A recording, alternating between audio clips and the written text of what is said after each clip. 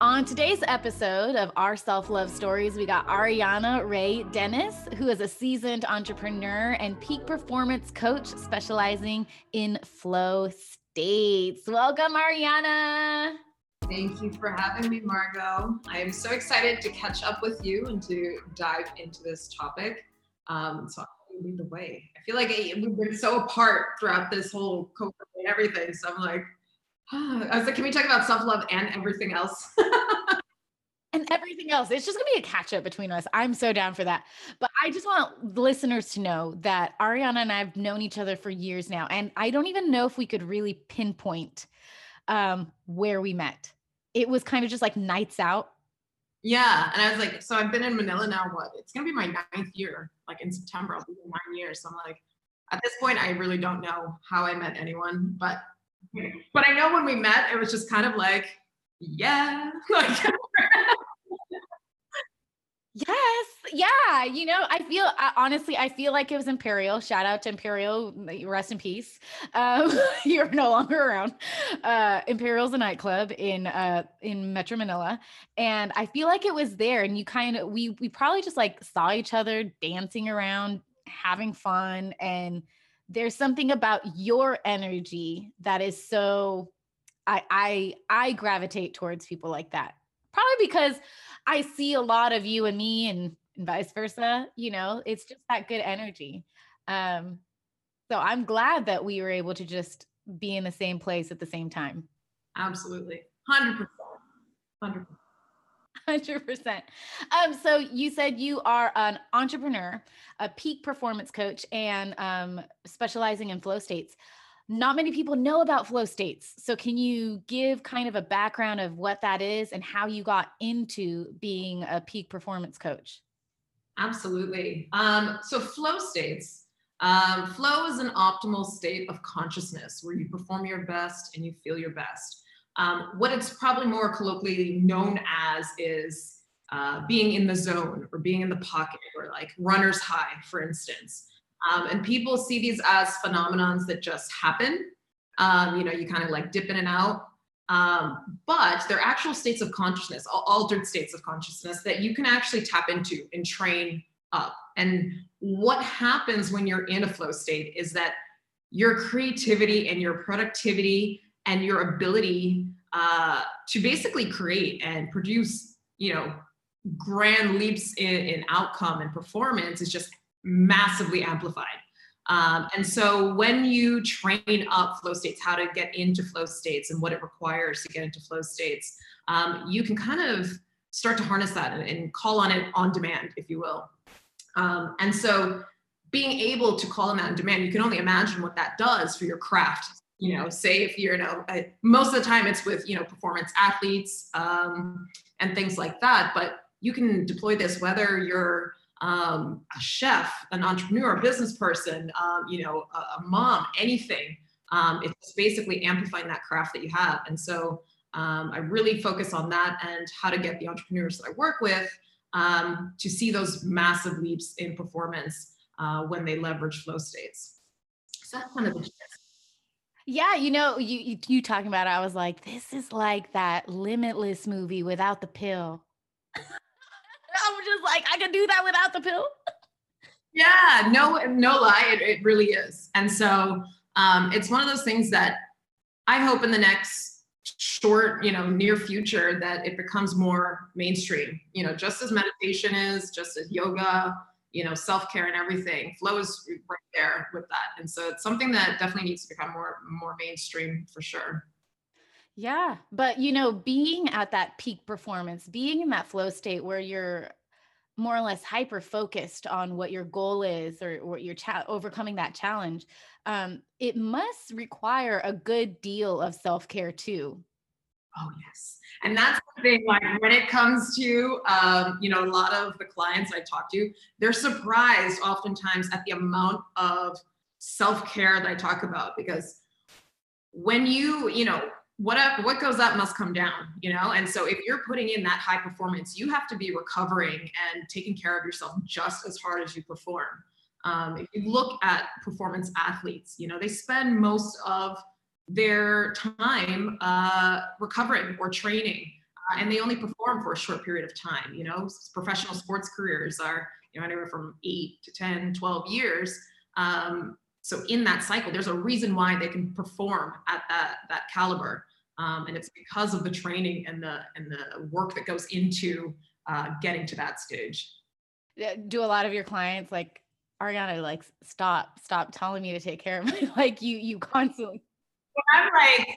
When I'm like working with my clients and I'm like, if you learn anything from me, I want you to learn how to optimize your sleep. They're like, what? I thought you were going to teach me to do stuff. I'm like, I need to teach you to sleep first, because you're not doing anything, you're not serving yourself. You're not serving anyone around you. You're not doing anything great if you're not prioritizing your sleep and your sleep hygiene, essentially. So that's a big one for sure. I was like, I can talk about sleep all day long. Yeah, because like we've been conditioned as workers, as employees, to put in the time. The time and time is what it takes. But then when we're not taking care of ourselves and really, I guess, aware of what else we need, the care that we need, the quality suffers. So if you're not sleeping, your brain is off and your mind can't truly be in the flow state and truly focus if your mind's a mess. 100%.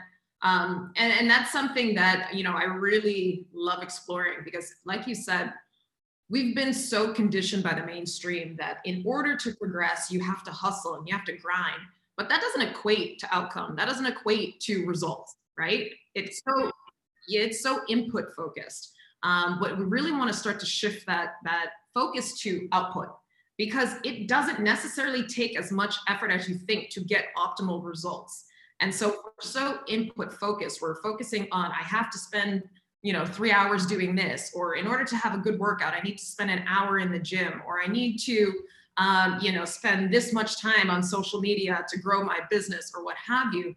But it comes down to that working smarter, not harder, and focusing on output and understanding that if we really leverage the things that come naturally to us and that are really going to push us forward, all of a sudden the input is not as important. It's really what the output is.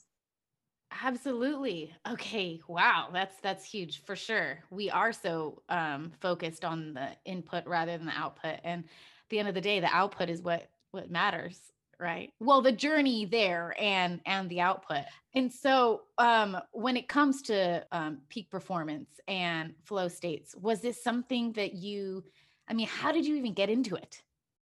For anyone that knows my background, I went to school for architecture. So quite different. And what I've come to realize was that, there was a reason for that journey. So, I went to architecture school, architects run in my family. So it was one of those things that I kind of just knew I was familiar with growing up. And so I went into that. So I went to school in Philly, graduated from architecture school, was working for a couple of years, and then got the opportunity to actually come out to Manila to run one of my family's companies out here. And so at the time I was 22, 23. I had never, done anything entrepreneurial of the sort. But what I really was able to leverage from my architectural studies was that idea of problem solving. So architecture is really problem solving for the built environment. You have to be very aware of the people you're designing for, the conditions around you. And you have to be super aware, thoughtful, thorough. And I think it was those skills that I was able to really harness that allowed me to then come up here and take that opportunity. And so with that, it kind of struck, I came in, dealing with operations, soon got other opportunities to work in executive roles with other companies just because of the skill set. So again, it wasn't really about, did you study this in school? Did you do this? It was the output, and the output was there, and the output and the results could speak for themselves. And so that's where I kind of got into that. And so in this space, as you do, I was like, how do I optimize this? How do I become even more excellent at the skills that I already have? How do I do a lot more in less time? And I think that's what a lot of people are always thinking, in order to do a lot more, I need to put in a lot more time. But I was like, no, I'm not going to do that. I'm going to find more. I was like, no, I'm good.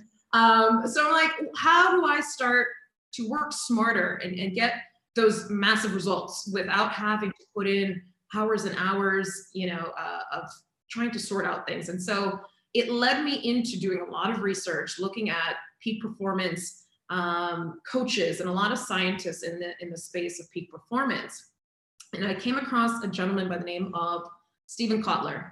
So he's a big New York Times bestselling author. He actually just came out with a really excellent book, The Art of Impossible, which it's basically like a peak performance primer, and all the research that went into his experience with peak performance. So long story short, ended up studying under his research collective, so the Flow Research Collective, and I was able to find basically the answer to what I was looking for. So I was like, how do I, and all this, how, and I was like, oh my God, this is the answer, flow. It hits all of those things. It amplifies your creativity. It amplifies your performance. It boosts your productivity rates. It does everything, but it also allows you to live in a space of fulfillment. And it allows you to live in a place of happiness, because a lot of it has to do with, getting into flow requires a lot of clarity in terms of what it is that you want out of life. What are you curious about? Where's your passion? What's going to motivate you to get out of bed every morning? And so there's a lot of formulas that go into this, but the end result being that flow. And so once you're in it, it's kind of like you're living in a euphoric state, and on demand. Like, think about it. It's crazy. Yeah. I know, limitless pill without the pill. It's really just mind blowing. I mean, I definitely, of course, I'm probably going to reach out to you later so we can get into this flow state of my own. But yeah, I'm so excited to learn more about that, and we'll probably pick up that primer book you were talking about. I'm gonna check out the recording and that Yeah, The Art of Impossible by Steven Kotler. There you go. And with this, finding your passion, finding, and it was well researched, your journey towards being a peak performance coach, and identifying that the flow state is really something that you value and you find very, very important. Getting to this place where you are now as a coach, how is it? Or when did you start to identify and realize that you are on your own journey for self-love? Yeah. So it was one of those things where I'd almost say that it happened, the coaching aspect of it happened by accident. And it was because, that journey where you're looking to optimize yourself, or to just get better at your craft. It's a very ego-driven mission. Not bad or good, it's just surrounded by the I. It's me, and so what I started to do is share a lot of the information that I knew and that I was researching with just friends. And what it was is that they were so hooked on what I was saying and the stuff that I was saying. And I was like, I could, essentially just do that. I don't mind. I'm like, I said, I could talk about this stuff forever. I was like, to whoever wants to listen. Yeah, so, Ariana could talk. And I will talk about anything, you name it. I was like, whatever. I've got some thoughts on it, I'm sure. But it was one of those things where people were like, why don't you, I'll pay you to do this, or I want to listen to more of this topic or that. And it just kind of fell into this snowball effect of, okay, I guess, people want to hear more of this. I don't mind sharing it. Sure. Let me, do what I need to do to, follow that path of, certifications and things like that. So I kind of fell into that route, and that's how the coaching came about.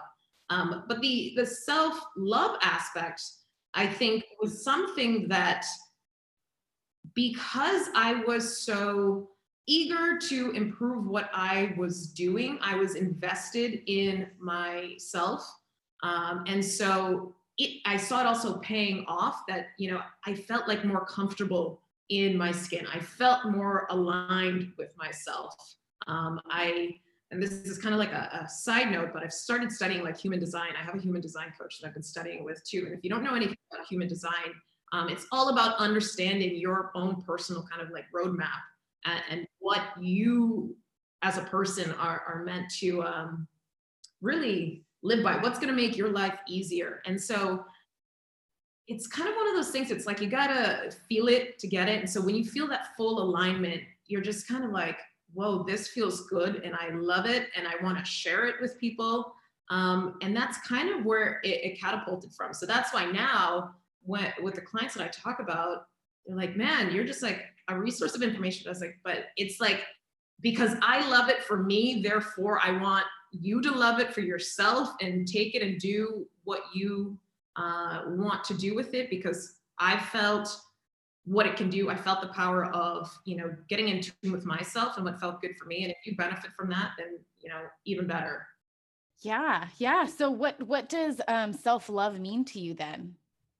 Ooh, it's like loaded. I was like, do I go the loaded answer? Or I guess self-love is just doing what feels right for you and respecting what that is, whether someone deems it right or wrong, because again, right and wrong is subjective. So doing what really feels right. And because we are such intuitive creatures, when people talk about intuition and, if anyone ever says, I have a gut feeling, there's a reason for that, because our brains and our nervous systems and our guts are so interconnected, that that's what it comes from. It's a lot of people think that they think with their minds a lot, but a lot of the time you're thinking with your body. And so when you can feel that connection and that intuition, then that's what it is. So it's what feels right for your body. And it could be however you express that, whether, it's verbally, whether it's physically. Self-love is just that. Being able to listen to your intuition and respect it, right? Absolutely. Absolutely. So was there a time in your life when you felt like I'm not respecting it? And, sometimes it takes a while to get there and realize you haven't been. Ooh, you asked that question. I was like, well, where do I start? Absolutely. And it was a negative that turned into a positive, obviously, because it was when I started, realizing that, no, I need to respect myself. And it was in the executive space. I was working with a company where I was not being respected, but allowing the superficial, the titles, the money to convolute my vision basically on what it was. So almost to a point where it was like, you're getting this out of it so you can feel shitty, or you can, feel burnt out and stressed out or talk to disrespectfully. And again, when I really noticed how disrespectful I was being to myself, it was really a physical feeling, right? So even bouts of, feeling sick, or even just waking up and being very reactive and being in a bad mood, or just kind of all of the things that I know now. Obviously, this was before I started getting into peak performance. So it's all the stuff now. I can name it. I can identify it. I know what the neurochemical signature is of these things. But before that, I was just kind of like, this is what people do. You feel, you're like, you feel shit because you have to earn money, and this is part of the process. And so that's what triggered that journey. Like, nah, this can't be it. This is not what life is meant to be, is like feeling shitty just to make money or just to get by. And what that led to was kind of an awakening to myself, where I was like, this ain't it. It's like, when you really know this ain't it. I was like, I know I might not know the answer now, but I know this is not it. And it was really that wake up call. And it was actually only just, let's say, a year ago that I parted from that position that I had. And so it was the middle of COVID, where people were panicking about, I don't know when my paycheck is coming. It was that bad that I was like in the middle of COVID, where I was like, people's businesses are going down. I was like, no, it's that bad. I cannot continue doing this to myself. I would rather try to figure out how to make money somewhere else, live off of savings, than to continue to abuse myself. That is amazing. There were so many things I feel just in you sharing this bit, which is I'm so glad I was able to ask this to you this question because there's a part where, you said, I can't keep doing this to myself.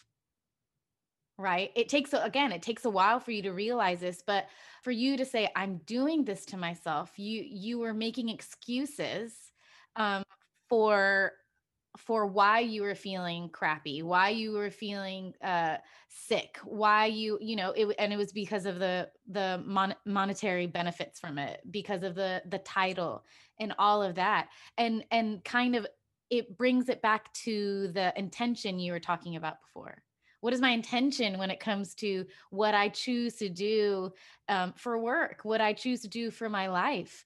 And, within the past like few decades, people have been talking more about purpose. And it's something that us usually in our early 20s and even teens, of course, not most teenagers. If you're a teenager and you're listening right now, kudos to you, props to you, because that's not an easy thing to get to at such a young age. But like purpose is so influential when it comes to this journey that we're in. So I think that it was just amazing to hear and know that it was the work setting that you're putting yourself in and keeping yourself in, because a lot of people still do that. Absolutely. And that's like the one thing I think that really triggered me into coaching, because it was one thing leaving that position, but at that point I didn't know I was going into coaching. I was kind of like, I need to figure out what actually means anything to me, what is kind of my purpose. And I knew what I was passionate about. So there's a difference with passion and purpose. And a lot of people tend to say that my purpose is something that's very much let's say an external motivator. And this is something that I teach my clients with, because I have what I call the passion recipe, the purpose recipe, because the approach that I take is very much based in science-backed research and neuroscience. Because rather than guessing, what's going to feel good or what does this, I mean, listen to the research that's been done, where we start to really look at our biology and its, history repeats itself. And how do we determine what purpose looks like based on what we know about us and how we evolve, how our brains think. And so when looking at that, what we can really start to find out is that things like purpose are, you kind of get there when you're looking at your curiosities and your passions. Because if you think about the things that you're curious about and the things that you are passionate about, it doesn't require you to motivate yourself to do them or to get into it, right? It's kind of this internal motivation. So, when you're working on things that you're curious and passionate about, you've got that internal motivation. You don't have to tap into it. You don't have to do any special type of exercises, no, any supplements or anything like this. It's internal, it's there, it's natural for you. So really being able to harness that and then figure out, okay, from here, what are these underlying themes amongst the things that I'm curious and passionate about? And that's when you can start to figure out what your purpose is kind of linking that to something, again, that is going to be bigger than you, so that you're not focusing necessarily on the I. But when you start to look at global things that are happening around the world, things that you would love to help solve and serve, you can really start to tie, your curiosities and passions to something bigger than you. So it's no longer about the ego, because the ego is one of those things that it's fleeting. Sometimes you feel good, sometimes you don't. It's one of those things. But when you tie your passion to something outside of you, again, it brings in another layer of that motivation and starts to put the pieces of the purpose puzzle together, I should say. Yeah, and it satisfies one of our basic human needs of feeling significant in the world, right? So I think it's great. I feel like personally, one of my purposes has always been just to help people, help people and connect people.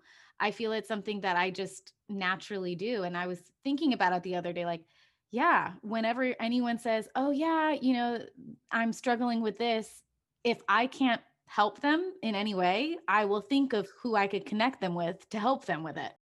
Yeah. And it's exactly that feeling where you just feel so internally motivated to help people, run with it. And it's like when you pair that with more of the things that you're curious about, let's say, if it's charity work, or if it's, and it can be anything, like really think about what you're curious about. And it could be painting, or it could be this, and all of a sudden, your purpose is coming more in line with helping artists connect with other artists and things like that. And that's where you start to build that recipe. And then you pair that with flow, game over.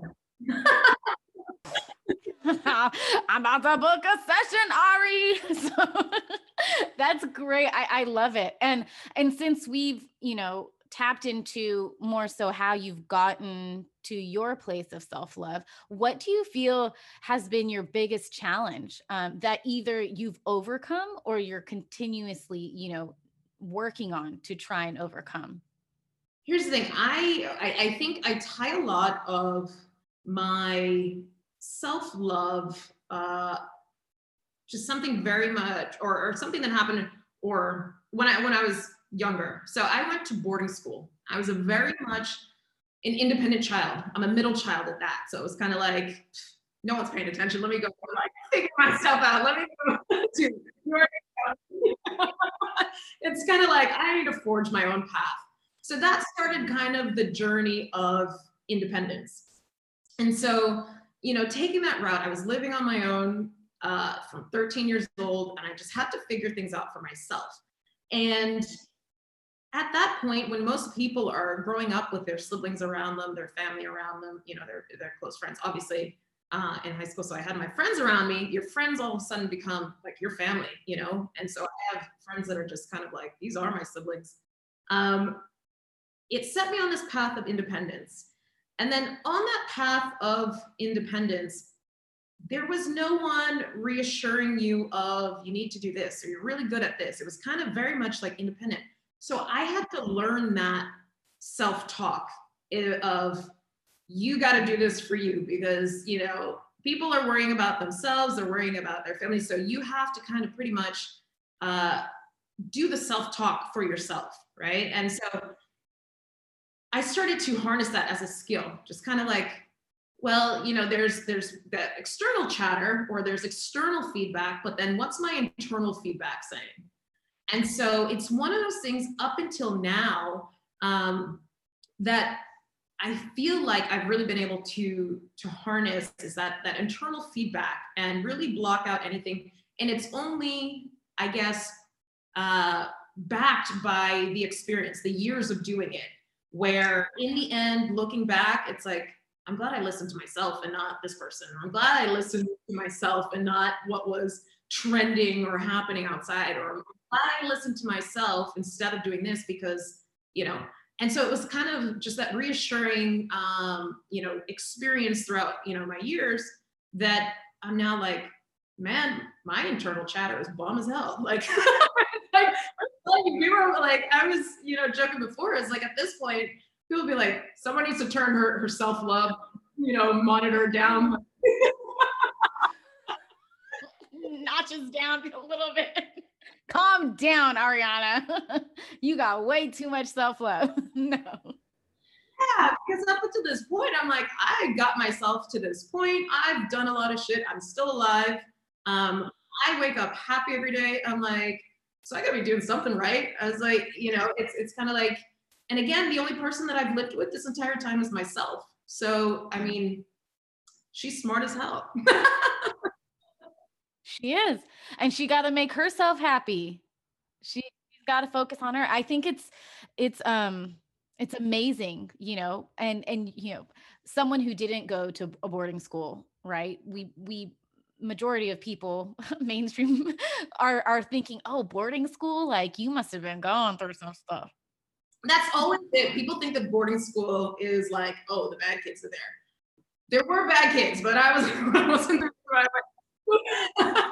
so kind of like, just like brief background, I'm from Boston originally. And so in New England, the private school scene is quite competitive, and it's kind of where a lot of people get that kind of independent start. And so there's a range of different types of private schools in New England, and the one I just so happened to go to was about 2 hours away, outside of the city where my parents, my siblings were. So it wasn't like I was like across the country. So I lived at school, but it was because of, I guess, how much they emphasize in private schools, kind of like your future and where you were going. And so it was, you're lining yourself up for success starting when you're like in middle school.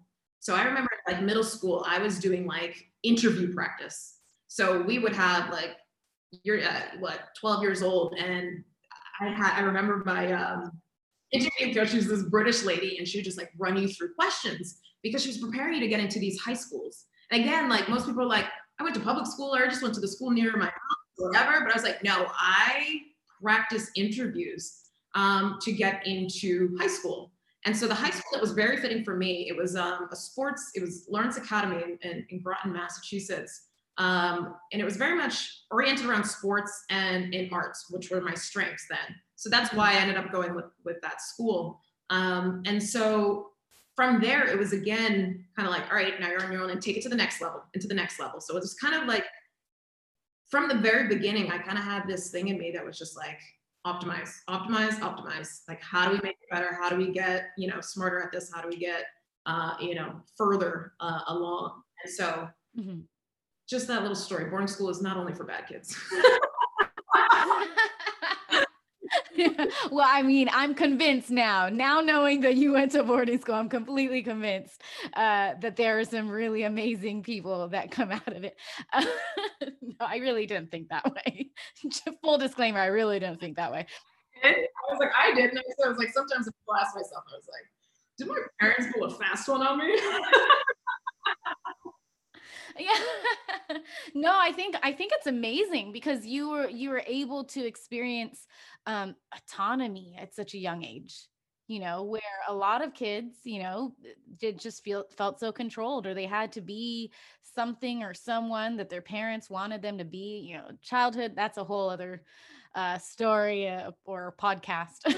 But yeah, but I think that with you, it's beautiful that you're able to really see how your journey started at a much younger age than it is now. You mentioned earlier how you're glad that you didn't listen to that external chatter. You didn't listen to the discouraging comments. So when you would hear them, how would you typically go about it? I had somebody pose the same question to me the other day, and it was, damn, I'm not original. Yeah, no, but it was something similar in terms of like, and kind of my response was like, how do I now verbalize what 12, 13-year-old me was thinking? And I don't know that I can necessarily, because it's kind of like, it in that moment, but because I have the lexicon now to describe and probably make assumptions and things like that to, make, surmise basically what it was. But at that time, I think I've always just been someone that was like a crazy thinker. And so when information, comes to me, and information being, whether it's educational information, whether it's something that somebody says, it drives me to churn and really like process the crap out of whatever that information is. And so probably not to the degree where I am now, but to some degree, that skill was already coming in. And so I would always think to myself, kind of like, how do I process this? And what's the benefit of this? And how does it, serve me in any way? And always then going, having, parents that raised me well, they're all right. Yeah, it was, I fared to the side of, giving people the benefit of the doubt, or, you know, being able to separate thought from emotion, and, really looking at, all right, you can take that, that's your opinion, and then it's kind of like move on. And so it's really, I guess that, being able to get in that gap between thought and emotion, and analyze rather than putting emotion to thought first and becoming very reactive. That's so powerful. That's so powerful because we're so, we could be so triggered by just words that other people have. And it sounds as if a lot of maybe what you were analyzing at such a young age You was okay, they have a perspective. There's a reason why they have a perspective like that. It's not my perspective. So they could go ahead and keep thinking that way, Kick that way, and keep going. Like I gotta accept what you want to think for yourself, but I don't have to accept it for me. when you kind of, think about it, it's what we tend to do when we're a lot younger is that we do a lot of things that we wish we did naturally now. It's that we go through this process where we let so much external infiltrate and influence us, that we're like, we wish we were as curious or as fearless as we were when we were younger. So giving more props to our younger selves, and knowing, or even if people have kids, just kind of like me, I'm like, I don't have kids yet. And so people are always like, what do you know? I'm like, I think I'm still a kid to some extent. So I was like, that's kind of weird. I feel you. I feel like I'm very childlike. I don't think I'm child. I can be childish sometimes, but the majority of the time I'm childlike. Um, but it's so important to have that curiosity. I was listening to a podcast. I don't remember what it was recently. They were talking about that curiosity that if we were not, we're conditioned, who we are as adults are conditioned, and if we took away all the negative things it's conditioned us to believe in ourselves, of other people, how would we be approaching whatever is in front of us? Absolutely. Absolutely. Yeah, because we beat it out of ourselves. Like we go to college and we're like, pick one thing that you want to learn for the next 4 years. Like, what the heck? And then you have so many people that now in the professional lives are like, I'm multi-passionate, or I'm a multi-potentialite. I like a lot of things, but I don't know how to navigate or make money off of it because I like so many different things. And we live in a world that's like, you need to be specialized. You need to be specialized. And, the term of the generalist is over. But let me tell you, generalists are coming back in full force, because it's something that, if you can speak to a lot of things, especially in a world now where we're no longer physically connected with each other. And so if you noticed over the past years, teams have now whittled down, they're cutting down. And so the skill set for a single person is now, yeah, and everyone's looking to expand, 1, 2, 3 people to do the job of 10 people. So, there you go.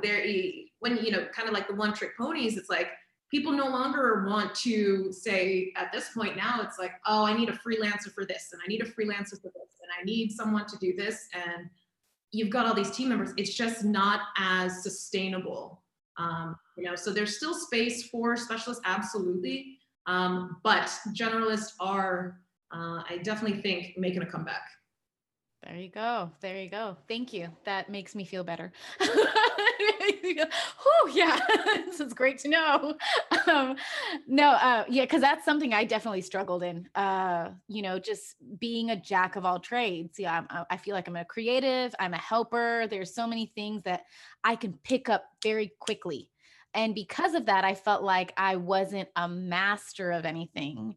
And I couldn't really put myself out there with the confidence to say, shoot, I'm amazing at this one thing. So look at me, And I looked at it as such I was discouraged by it. I was like, nah, like that's not it. But thank you. You're giving me hope for myself a bit more. Absolutely. And it's that thing of being fully confident in that and saying, there's nothing wrong with liking all of these things or being curious about all these things or wanting to do all of these things. If you want to then turn that into something that you can monetize, and this is something that I work with my clients with, because I have a lot of clients that are either in the corporate world and they realize that they're like, this ain't for me. I need to go do this. How do I even make that jump? How do I make that leap into monetizing stuff that I don't even know, that I like or what I do? And so it's really looking at all of those things that you're curious about and kind of like, what are those underlying themes, And so connecting those underlying themes and harnessing that to find, what you're ultimately going to be drawn towards. And so, it's more of a long-winded thing, and I do, sessions on these. So there's a whole process to it. So when people come out of it, the only thing is too, is like disclaimer, I've done this exercise with a lot of people, and after it, they're like, I'm quitting my job. And I'm like, no, don't do that. No, don't do that. Like, not just yet. I was like, this sounds good. And you kind of like all of a sudden have like this bout of clarity. And yeah, it's kind of like, I'm there. That's what I should be doing. This feel good. And again, it's going to be that stuff that makes your body like come alive, where you're just like, you're perked up, you're ready to go, and you can feel it. So that's why I say, I'm always like, think this through. Like, we're going to, do a few sessions where we work through this. Don't quit your job just yet. Make sure you have that security first. You got to pay me for these sessions. Don't quit your job just yet. I feel like I should pay you for this this guesting though. I'm just like, dang, I've learned so many little nuggets, a lot for me to reflect on. I think it's beautiful. But let's get back on the subject of self-love. What are the things that you do on the daily? Like do you have routines where you're just like, I need to do this for me right now? Oh man. Sometimes I literally get up and I will just blast music and start dancing. And I am like, again, I think I'm just like such a feeler, where I'm just like, sometimes you just need to like, just play some music and just like jam out with yourself. I'm like, not even anybody else around, but it's just kind of like feel it and get in tune with yourself. And, there's this term of embodied cognition. Look it up. I'm not going to give anyone a lesson right now, but what it does, you can really get in tune with your body and really wake up. And it's almost like, you're going and having like these sixth sense, seventh sense. Once you start to get more in tune, with your intuition and your embodied cognition and things like that. So it's one of those things that after I do that, I'm kind of like, I don't care what comes my way. I'm like, I feel good as hell. I was like, you can tell me that I talk too much or I am loud and this. And I'm like, I'm going to be like, hell yeah. I was like, let's keep going. Like, literally, it's like so dangerous at that point. I was like, and this is what I mean with like too much self-love. I was like, you can tell me anything. I was like, let's go. I'm loud. Good. I'm glad you can hear me. Yeah, and that's the thing. It's I think that's another thing that I find so wonderful about you and the person you are, is you're unapologetically you, because nothing you do gives, I mean, from my experience with you, is offensive.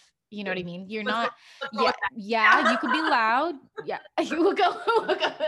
It's just like, I am who I am and I embrace it. So again, if there's something you feel about people who talk a lot, or something you feel about people who are loud, okay, you know, figure that out. Really what it comes down to. Yeah. And it's like, at the end of the day, I mean, you figure out who your people are, you figure out who your tribe are and who you surround yourself with. Because, if you have people that even just bring negative energy towards you, they're not your people. And there's billions of people on this planet, so they don't have to be your people. So it's kind of like, really do what you're going to have to live with yourself. Right. And so you can pick and choose the people around you, but you can not choose to say like, no, we're not going to be Ariana today. We're going to be something else. That's a whole other issue. Oh man, yeah, that is amazing. I love it. I love it. What do you feel is your biggest motivation to continue on your journey with self-love? It's that feeling of fulfillment and waking up every day and just feeling happy. And it's the only reason why I can appreciate this so much is because I'm very much close to what it was to feel the opposite, right? I was in a place where it was just kind of like, I would wake up and just be miserable, and I would just have to muscle through, or I would be really, reactive to people or to situations. And looking now, I'm like, it was an ugly place to be, because it's one of those things where it's like nothing good came of it, whether it was to people around me or to myself. So nothing good came of it. And so knowing that, it's kind of like the yin and the yang, it's the ebb and the flow. You have to be able to experience the opposite side to appreciate, the good side of it. And so my motivation with self-love is kind of knowing what the opposite of it looks like. And that is like, so it's not necessarily like self-love is what I'm striving for. It's I'm making sure that I don't experience the opposite of self-love ever again. That is deep. That is some real stuff, and very, it can take a lot for someone to realize that, really self-love to me is a lot of introspection. You need to see not just what makes you feel good, but really be aware of what doesn't serve you and where you've kept yourself, like you said earlier with the position you're in before. So, wow. Yeah, that's really deep. I'm sure a lot of people will benefit from kind of having that reflection. Yeah, self-awareness is one of those things that it's not easy. And it's, and because when it's influenced by so many other factors, self-awareness is one of the things that you actually really have to work at, and really start to train yourself, and want to start listening to yourself. And then it's one thing to be self-aware and do nothing, but it's another to be self-aware and take action.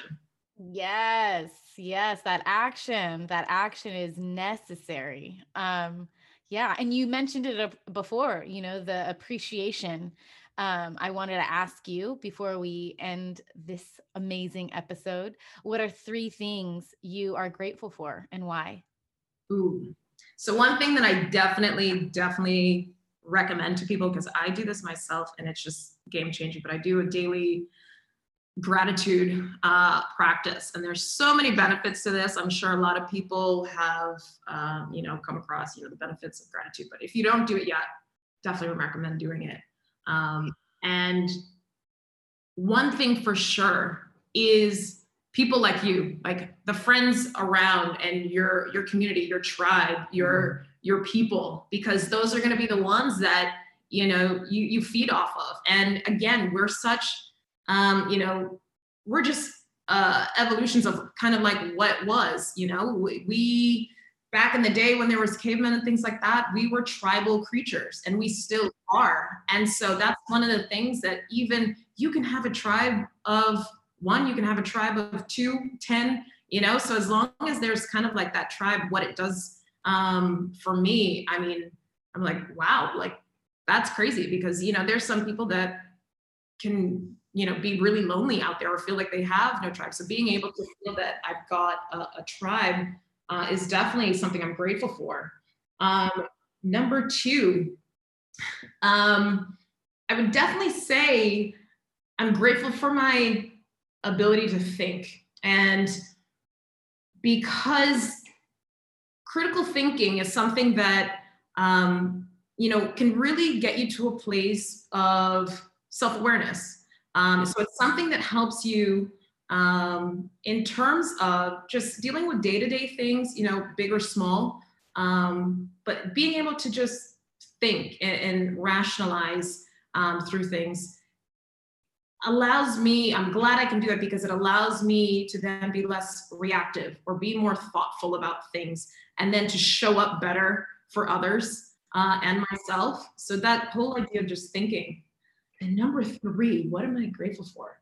I am grateful for being, in the Philippines right now, where it's nice and warm, and everyone else, like most of my people are back East Coast in the U.S. And so I know, but just being in a place that the sun comes up every day. You look outside, there's palm trees, and it's a place with beautiful people that are naturally just happy, and it's just like such a warm place to be physically, emotionally.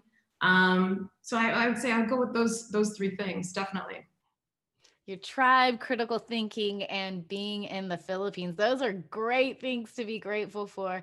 When you started talking more about the critical thinking, I was thinking more like it sounded as if you were talking about empathy, the fact that you're able to think so much and try and figure out other people's perspectives so that you can show up better for them, so that you can be less reactive.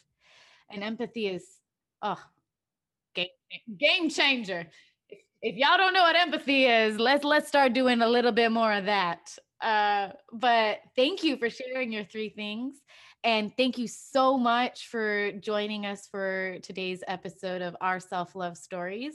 Before we let you go though, what are your plans? Your plans in the near future that we could look out for, and how can people find you online? Yeah, for sure. So as of right now, I'm doing one-on-one coaching.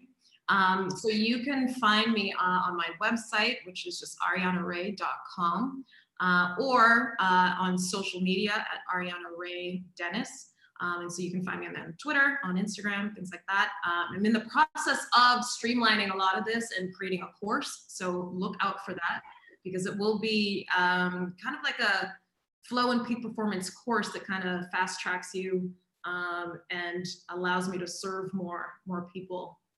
So yeah, that's what I've got going on. Sign me up. I'm there. I'm there. I'm going to reach out to you after this, actually, to be real, because I think this is going to be, again, another game changer for me personally.